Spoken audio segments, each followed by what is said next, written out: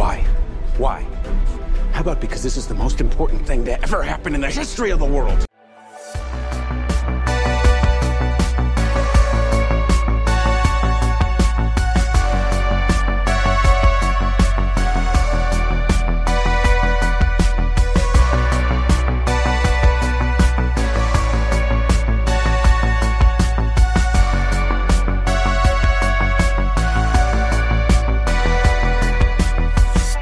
Just another movie night. Hello and welcome to the show. I am Scott. And I'm Joe. And we're Just Another Movie Night. And this is before and after reviews where we go see a brand new movie in the theater and give our thoughts before and after. And today we're seeing Oppenheimer. Today is a special episode, by the way. This is a year we've been doing the show. Yay! Yeah, before and after, and our other show, Talking Trash. Talking trash. So yeah, it's a year, and what other way to celebrate with a bonus episode we normally don't do? We usually only pick one movie a week, but this is one of those weekends where everybody's talking about the 2 movie releases, which doesn't always happen. Usually it's always one that everybody's talking about. This week they got a weird event where people have called it Barbenheimer. I think it's Barbenheimer. Barbenheimer. Okay. Yeah, like, okay. Whatever. Yeah, and we unfortunately, well, not unfortunately, I actually enjoyed the movie. We chose Barbie first, but we had something else going on front, and here we are on about. So yeah, this is Oppenheimer. I think this is going to be a 3-hour film. Christopher Nolan, all-star cast, an insane cast. Gotta make sure we pee before we go in. Don't drink copious amounts of water while we're there. Oh, yeah. Because I'm not going to want to get up during the movie. I never get up during the movie. I hate it. Yeah, I never do. But 3 hours is a long time, especially for us old fuckers. I think also because you kind of know it's 3 hours. And you're like, your mind starts playing with it. Although a lot of movies we see that are 3 hours, if they're good, you don't even know. You don't feel it, like Lord of the Rings. I think Mission Impossible was a very long film. And yeah, I didn't feel it. I didn't want it to end. Not even gonna lie. I felt like it should just keep going. But yeah, we saw Barbie already, and I enjoyed that. That's we have that episode out already, and I'm excited because if that was any indication of this weird phenomenon that is blown up on social media and the internet, of this 2 movie clashing thing, and such different types of movies, if that's any indication already, enjoying one of them. Then the other one, I have even more high hopes for, especially since it's a Christopher Nolan film. Same. Well, not only do we really love Christopher Nolan, but the subject matter in this movie is way different than Barbie. Exactly, yeah. So it's way different. Polar so opposites. I'm really excited to have one end of the spectrum. Yeah. And then, the other end. Yeah. That's what kind of has me excited. Also, when you see these all-star casts and you see a great director tackling a biopic, that's huge subject matter, I kind of automatically get really, hopeful for the best case scenario, I will admit, I think you agree with me on this, is that in the trailer, Matt Damon has a forced line of dialogue that does not seem genuine in his acting. He seems a bit extra. I did point it out during the trailer. I'm like, okay, well, that line delivery was a little bit almost cartoonish and bad movie-esque. Well, I think that line could be, because it is important, and this is a huge thing that happened in our history. And you'll plug in the line here, I'm guessing. I don't know. Yeah, hopefully if I can. But also, it doesn't feel genuine coming from him. It feels, I think the actor could definitely make it sound like it's real, like bring it to the screen. But for some reason, this line is just not delivered, and I want to see how it's actually done in film, because when you cut these lines into a trailer, it usually knocks it down. And so I'm thinking that while we're watching the movie, we won't even have that problem. But that's something we definitely both noticed. For sure. Yeah. But otherwise, I was very intrigued watching the trailer. I've seen the trailer many, many times. Many times. And on social media, there are a lot of people talking about this film, and it is actually getting great reviews on social media. Yeah, and I think, and I don't know if you feel the same, but I have this idea that regardless, because of the phenomenon that has started on the internet between the two movies, regardless, I had a thought that Barbie would get destroyed by critics because it's so overly hyped, and when something gets overly hyped, that also has a subject matter that some people just can't get on board with, it automatically gets destroyed, overly destroyed. And I'm already seeing that with Barbie. It's getting terrible reviews from especially the internet reviewers and the community. But I think that flip side happens now, is that Oppenheimer, because of that, will get huge reviews. Regardless, even if it's like, lesser or something's wrong with it, people are going to give it overhype. Because the other one, the hype between these two and them being so polar opposite, and it's also Christopher Nolan, people love him and gush about his films regardless. And I'm wondering if that same thing is going to happen here. I'm very interested in seeing that, because especially since Barbie was the one that you knew was going to make the money.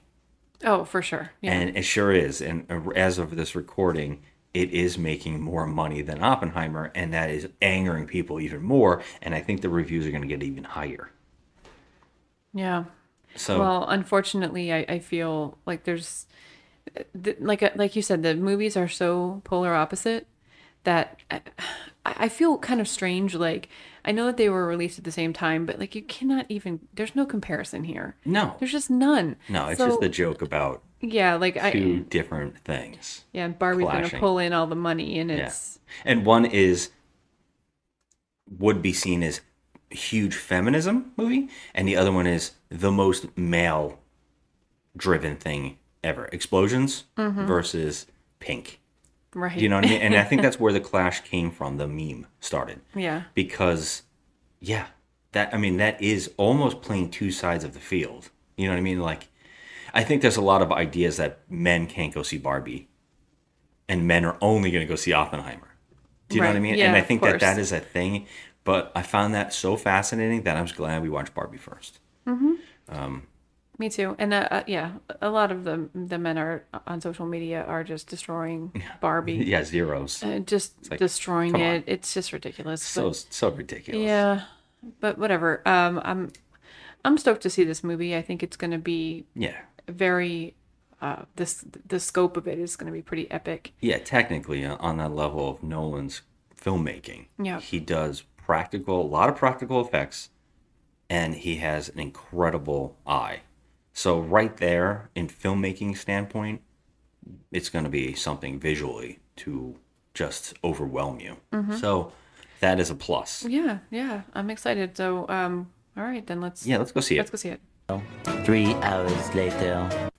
And we're back. We just saw Oppenheimer and Christopher Nolan's 3-hour Oppenheimer. Let's start with positives. You want to go first? Or you want me? Yeah, go ahead. But don't mix into the negatives. Give me some positives. Give me something, baby. Give me something. Okay, so positives, brilliantly acted. Brilliantly directed. Yeah, I was gonna say with acting, we'd just say Robert Downey Jr. Okay, Robert Downey Jr. was freaking phenomenal. He was really good in this. He was great in this. I know Cillian Murphy, he's front and center. He did a fantastic job also. He's surrounded by so many people, though, right? This cast is it's such an ensemble cast. There's not one person in this movie that you won't recognize from something else if you don't know them by name like we do. But this cast was massive. Yeah. It was the... Did you hear that... I'm sorry. No, I was just going to say that the visuals on this, too, there were some beautiful things that Nolan did here. Yeah. I'm sorry. I just wanted to say to your actors thing about how all the famous actors. Did you hear the Matt Damon thing where he said him and his wife were having problems or something? And I don't know what's going on there, but he said he told her that he was going to take a break from acting unless Christopher Nolan called. Oh, no way. And he called. No way. For this movie. And he was like, it's Christopher Nolan. Yeah. So I think that's what every actor in this film was like. I don't care if I'm just in one scene. Right. Well, a lot of actors had just the one scene, and Some of them are weird. Like, I yeah, was like, some why of did them they are do very this? weird. But I'm still going on to positives. That's another thing I wanted to mention. I thought Matt Damon did good. I thought he did good, and Yeah, we talked about that line in the opening, and I did think they cut it. That's why it maybe felt so weird, was because he's dropping a lot of F-bombs in the real version. right, yes, And yes, it did feel like, shut the fuck up. This is... yeah. This is serious. insanely This is like important. serious. It was stuff. played way better in the film than it did in the trailer. Yeah, I really appreciated the acting in this. I thought it was fantastic. Every single person did a great job in this. Yeah, I mean... Yeah, we'll get into that. But, yeah, I mean, absolutely. And you said directing? Yeah, I mean,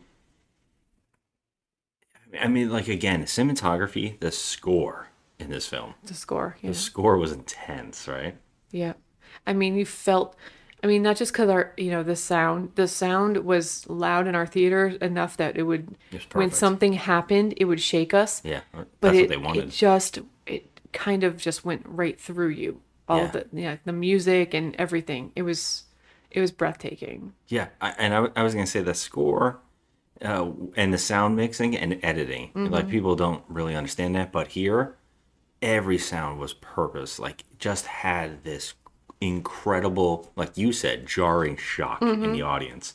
And he did it really well. The way they use silence and then use Yes. building you up the whole movie with Yes. shock, and then when it came time to the bomb, playing with you. Yes, because then it was complete silence. Yeah. And then the jarringness of it, like it just completely shook you to your core when they did release the sound of Yeah. it.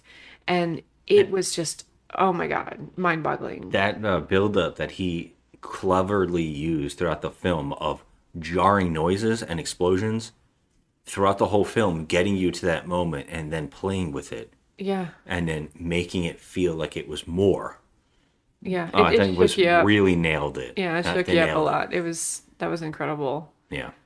So, Yeah, what was the well, I said cinematography, absolutely. Mm-hmm. Once again, I mean, always.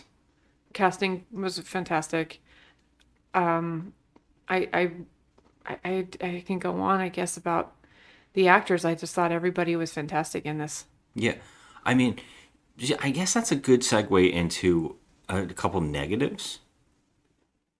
Because Well, we could just talk about how hunky Josh Hartnett got. well, Because that's one thing we I'm not mentioned gonna when we lie. left. I mean, as a man, I said to you right after the theater, right after we left, the first thing I said to you, because usually we don't talk about the movies at all, but I had to say to you, man, Josh Hartnett's looking really good. Mm-hmm. Like, man, he's a damn good looking man in his older age. yeah, he looks better now than he ever did when he was making those '90s movies and he had that bad haircut. Even in Beyond the Sea, Mm-hmm. that Black Mirror episode that he just did, he didn't look like this to me. No. In this, he looked like some kind of action star from did. the early days. Like, He looked like a GQ model. He looked really good. His hair was he perfect. was very bulky too. Kind Yeah. We could talk about and how he good can looking wear he he can is. wear clothes too. He can really wear clothes. But Yeah. Anyway, so continue. I was just gonna say a good segue into the a negative that I noticed was here. I just blanked out on the actress's name. Florence Pugh, No, the other one. Emily Blunt. Thank you. I just blanked. I guess Josh Hartnett. He tricked my mind a little bit there. Did he do something to your feels? Well, I was gonna say Emily Blunt, who I usually love, Mm-hmm. felt extremely over the top in this film. Here's the thing about that. Yes, I do think she did a good job. She did an okay job. She was good. However, I do feel that her accent kept coming and going. Oh. Yeah, I guess that's true too. And I'm not talking about the British accent either. I'm talking about how she portrayed to have like she was portrayed as an American woman. Yeah. But she sometimes had some kind of like a thing going on with her accent. And I don't think the way that I wonder how much footage was filmed for this movie and deleted.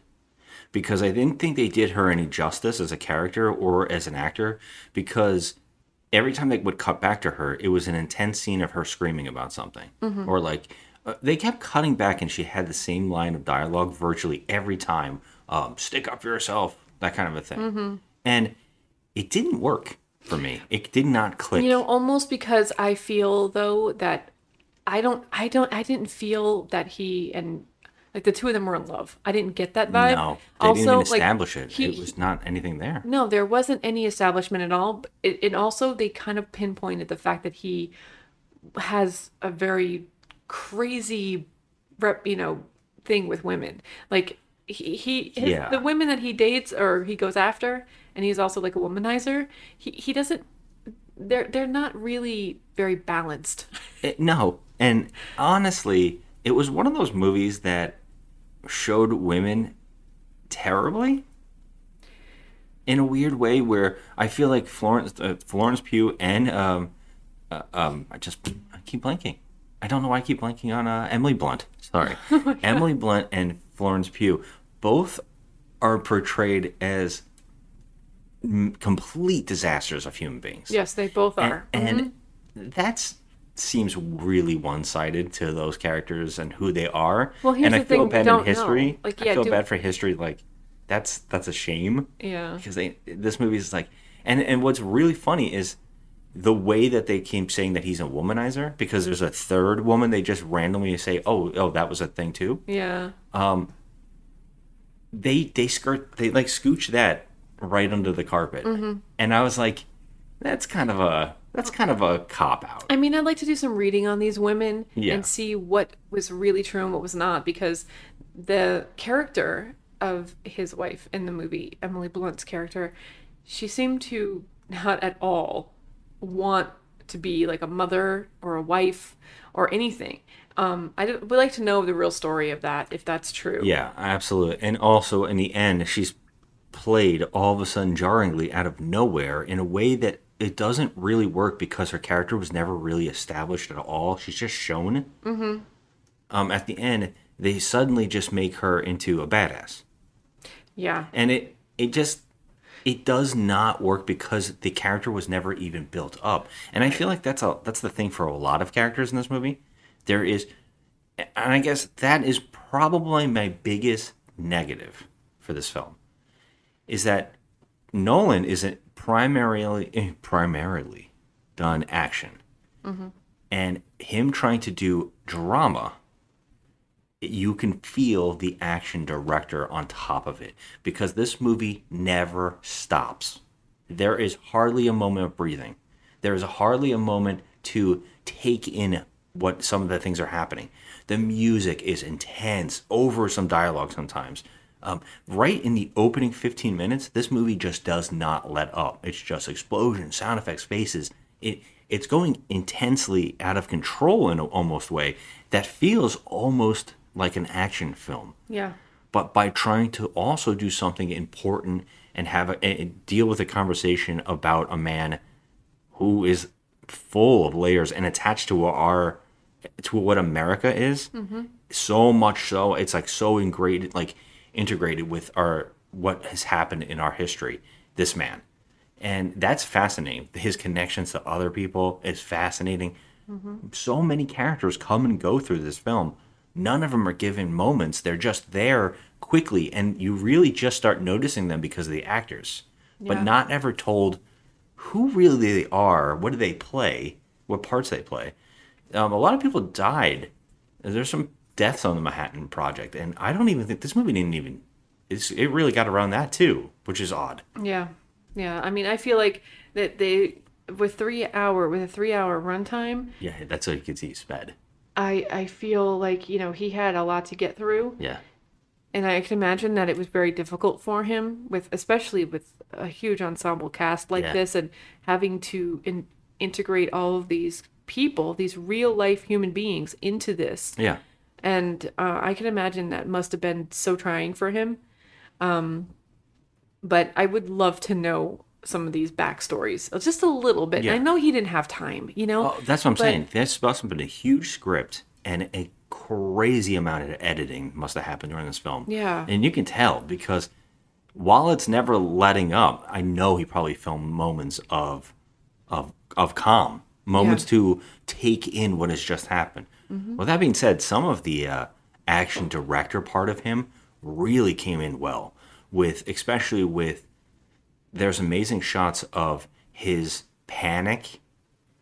And That was one of my favorite things. yeah, the use of like vibrating things around him, the light, the flash of light, the things like that. Some of that stuff was really, really well done. Yeah, when he had his when Oppenheimer had his like panic attacks and he couldn't control, like his emotions were just running wild, Nolan would put crazy things in the background, like shaking, violent shaking backgrounds, And use that sound and too. use That amazing sound that editing. sound that's just like, it's piercing into your soul, and you can feel the emotion that the character is going through, and I thought that was really awesome. I love that. Yeah. It's one of my favorite things. I would say those scenes, some of those scenes also have another great acting performance in them. That's Jason Clarke has a couple moments where I was like, damn, Jason Clarke is kicking ass in this moment too. Jason Clarke, he's pissed. There's so many good performances that came and went throughout this film, which was shocking.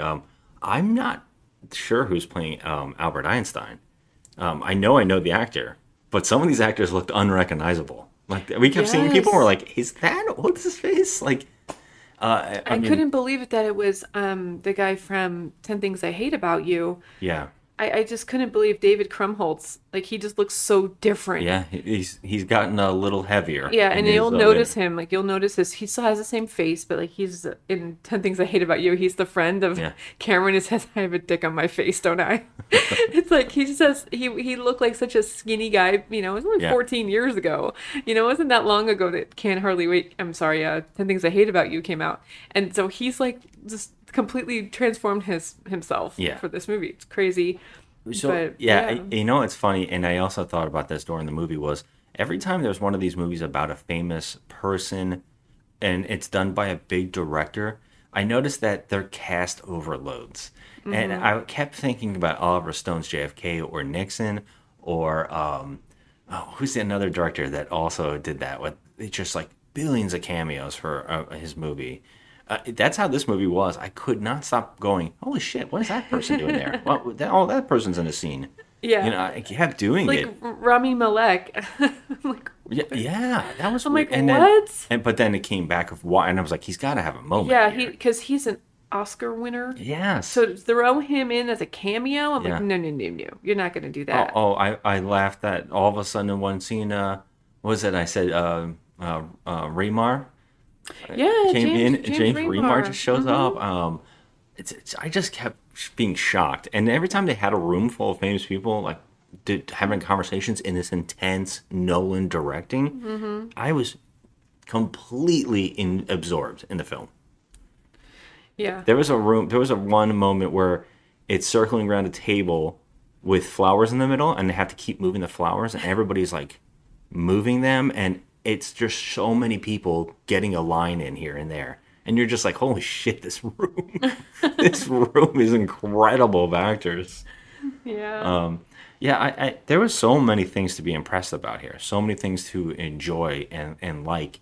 And while I feel that the movie is definitely playing it loose, and I think that he does this really brilliant thing where he uses the loss of color. He goes into black and white for scenes that are not necessarily how it really happened. And I think it's because those are most of the scenes how we know. But I could be wrong with that. A lot of those scenes have to do with Robert Downey Jr.'s storytelling. Yeah. And that's really, really interesting. And I thought that was a really unique thing, especially since the movie's talking about, he keeps telling a story about the stars going out and sucking in color and light. You know, and then those black and white scenes come in, and it feels almost like that, you know. And I thought that was a really, really smart and clever way to film certain scenes. Although it's hard to tell what in history he was playing loose with. You know, a lot of these things feel like, okay, there's no way that happened that way. Yeah. You know? I feel like, well, he had to take some kind of like, Of course, when you make a biography, yeah, you have to he had to shove it all together. Yeah, he probably took some liberties like with certain things too, because I mean it was a very long time ago, and those, you know, nobody really can validate those conversations and things like that. You know, because everyone's gone.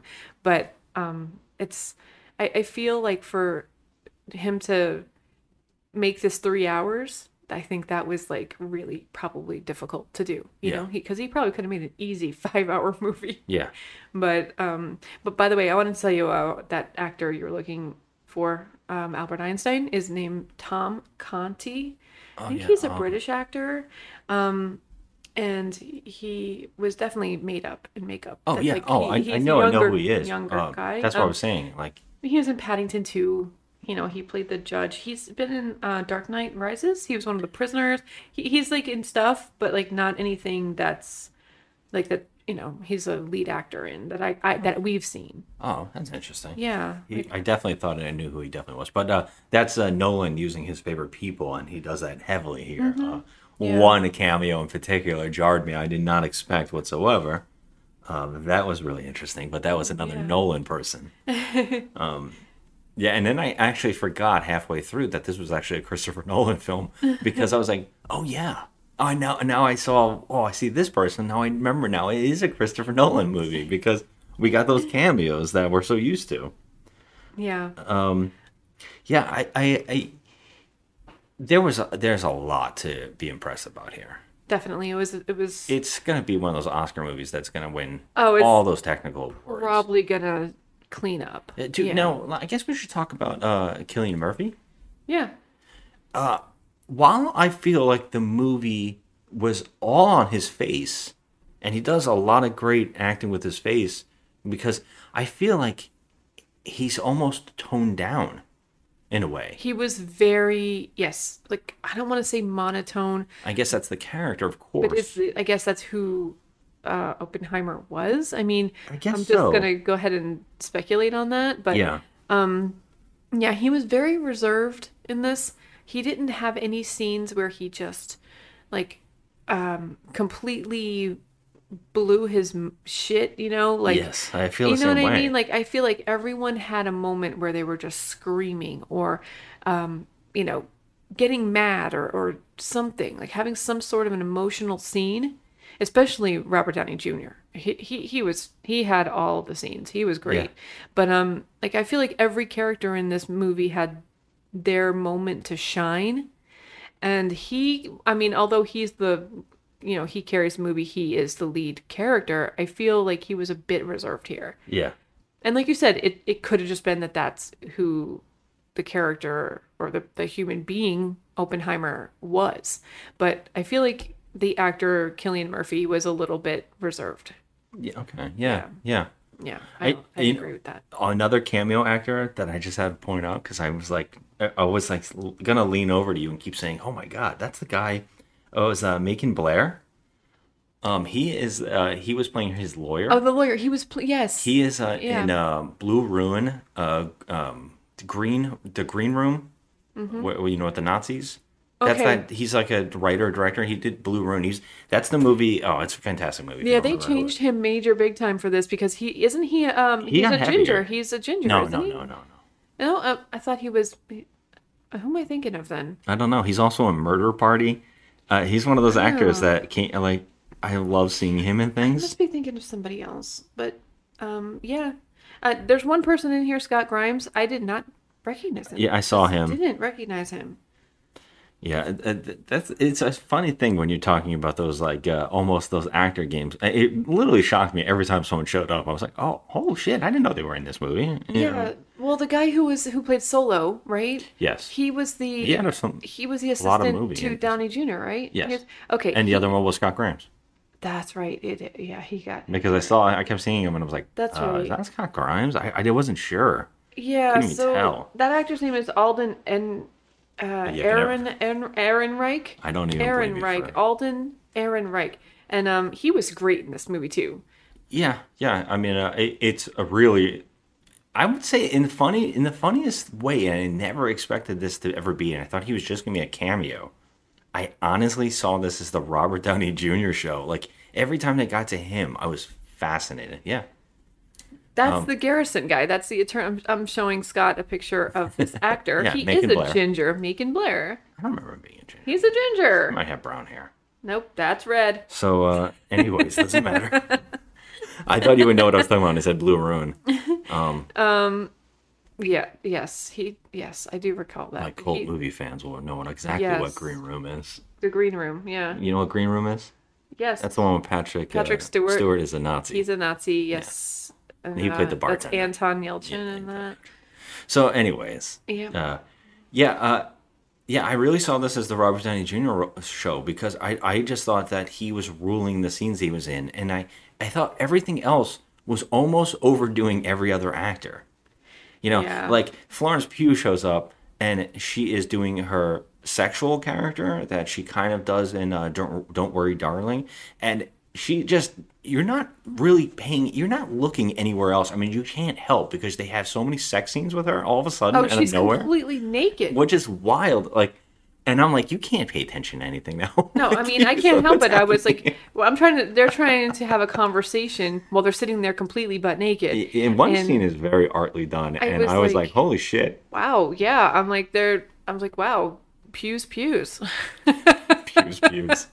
Like, that's a lot of pews. That sounds really good. Yeah, well, so I can just make mention of one thing, and Sure. it's probably a spoiler, but it's a cameo. I hinted at something, but is that the one you're going to go for? I think I said the big one that's a Nolan one. Truman. Yeah. Yes. Okay. I already kind of hinted around Yeah. that somebody from Christopher Nolan's Yeah. movie showed up. That a shock. I was like, holy shit! Of course, Chameleon. and but yeah, and he's actually has one of the better moments too. It was like a Yes. really good moment. yeah, it was great. So yeah, there's a lot of great actors in this movie.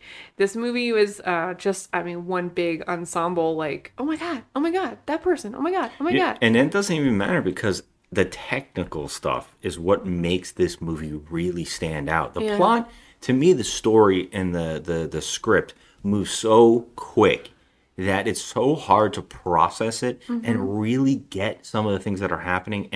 And some of those moments definitely needed a breath. Just give me a breath of air, and then I'll sit back and kind of take in what I'm learning here. Yeah. But since it moves so quick, it's kind of hard to really absorb all that. I do think that on every other standpoint of movie making, it's pretty excellent on those senses. But so yeah, that being said, what are you giving this as a review, like a score? I think this movie was really good. I'm gonna give it a 9. I Okay. thought it was really good. And here I am going an 8. Okay, well, I had a feeling you were gonna say that. I'm almost at a 9, but I do feel that when it's the story that feels so run through while also trying to manage so many characters and so many plot lines. I mean, this really becomes. He actually shoots a court drama. Basically, the movie becomes a court drama, and when he films this, he films it in a way where it's an action movie. And while it was so intense that you couldn't look away, and it really was absorbing, for some reason, I think that a lot of the information we're being dumped through is so much and so heavy Yeah. that it's hard to process 100%. It is. It's hard to process, yeah. But I mean, like I said, I think that he just had such a big job to do. I think he did it the best way that he could. I thought he did a great job. I love the directing. I thought that he did a great job, and I thought the actors were great. So Yeah, I agree. And on that sense, I do want to go higher. But I feel like it just gets back down because of how much is happening, how quickly it is.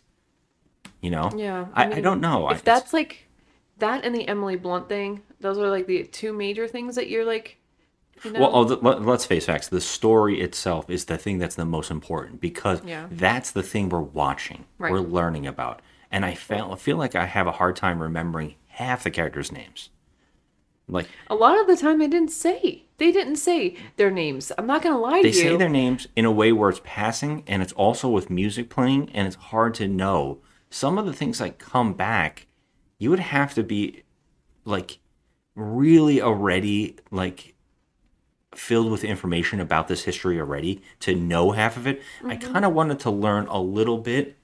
While I did in Oppenheimer's life and the crazy stuff that he kind of went through, I feel like I still don't know who he is. Right. Like, Now you have to definitely do some reading. you kind of just are thrown into his midlife, like while he's about to become. At one point, he's just like, he's with a girl, he's married, and he's at the Manhattan Project. It's just like real quick, and it's also played out of order in a lot of scenes, and it's hard to know exactly when certain things occurred in certain moments, especially this Albert Einstein, Oppenheimer moment at a pond that is very in the core of the movie, that it's actually bookended and it's in the, it's completely bookended by that. And that's important, but it's hard to remember when exactly that moment is occurring in the film's timeline. Yeah, I would like to think that they were trying to tell us by making some scenes black and white, because I thought that was really awesome too. Yeah, I kind of talked about it a little bit. Yeah. So, but just real quick, I was just looking at something while we were talking, and about the names of people and how they didn't say any of the names. I could tell you that we went through this whole movie, and the actor who plays Solo Alden, he doesn't have a name in this. He's just referred to as Senate aide on IMDb. And he's completely a fake character, and that's you can tell right off the bat, because the things he was saying to him, it felt a little out of place. It was just the audience to feed the audience what was happening. Yeah. I definitely don't. We don't know who he was as a child, Oppenheimer. We don't know who his parents were. Yeah. They make a mention real quick about some stuff like that. We don't know why all of a sudden the ideas are flashing in his head and he's like, I can't concentrate in school. It just happens. And I think that's the only thing. This is a movie about him and who he is in his core. I even feel like his regrets just come out of nowhere. Yeah. Instantly in the movie, because they need to happen now. Right. I just don't think that he had a lot of time to plan all of these things out. Like, I okay, agree, like but I mean, space everything in, Yeah. Like trying to space in his personal life and, his teachings, and then, going on to the Manhattan Project and stuff. There's just, I mean, he had to pepper that in, and that's what's unfortunate. That's why, I mean, this movie is technically an 8, but I'm pushing it to a 9 simply because of just how well acted and well directed it was, and the cinematography and all that. I thought that was great, and I actually am very intrigued by the story. It makes me want to go look at more and read more. Yeah. And I feel like, I mean, I guess that is great that the movie does that. But I don't know. I don't think I can go higher with it. But yeah, I did enjoy it, and it was good. And I definitely, it'll be one of those movies that I'll think about tomorrow, and it'll probably grow on me. This is just my instant review, my instant thoughts outside of the movie. I can't imagine what the DVD release is going to have on it. There's got to be so much footage not used. I mean, so much stuff you had to cut out. But all right, let's get out of here. Thanks for listening, everybody. Have a good one.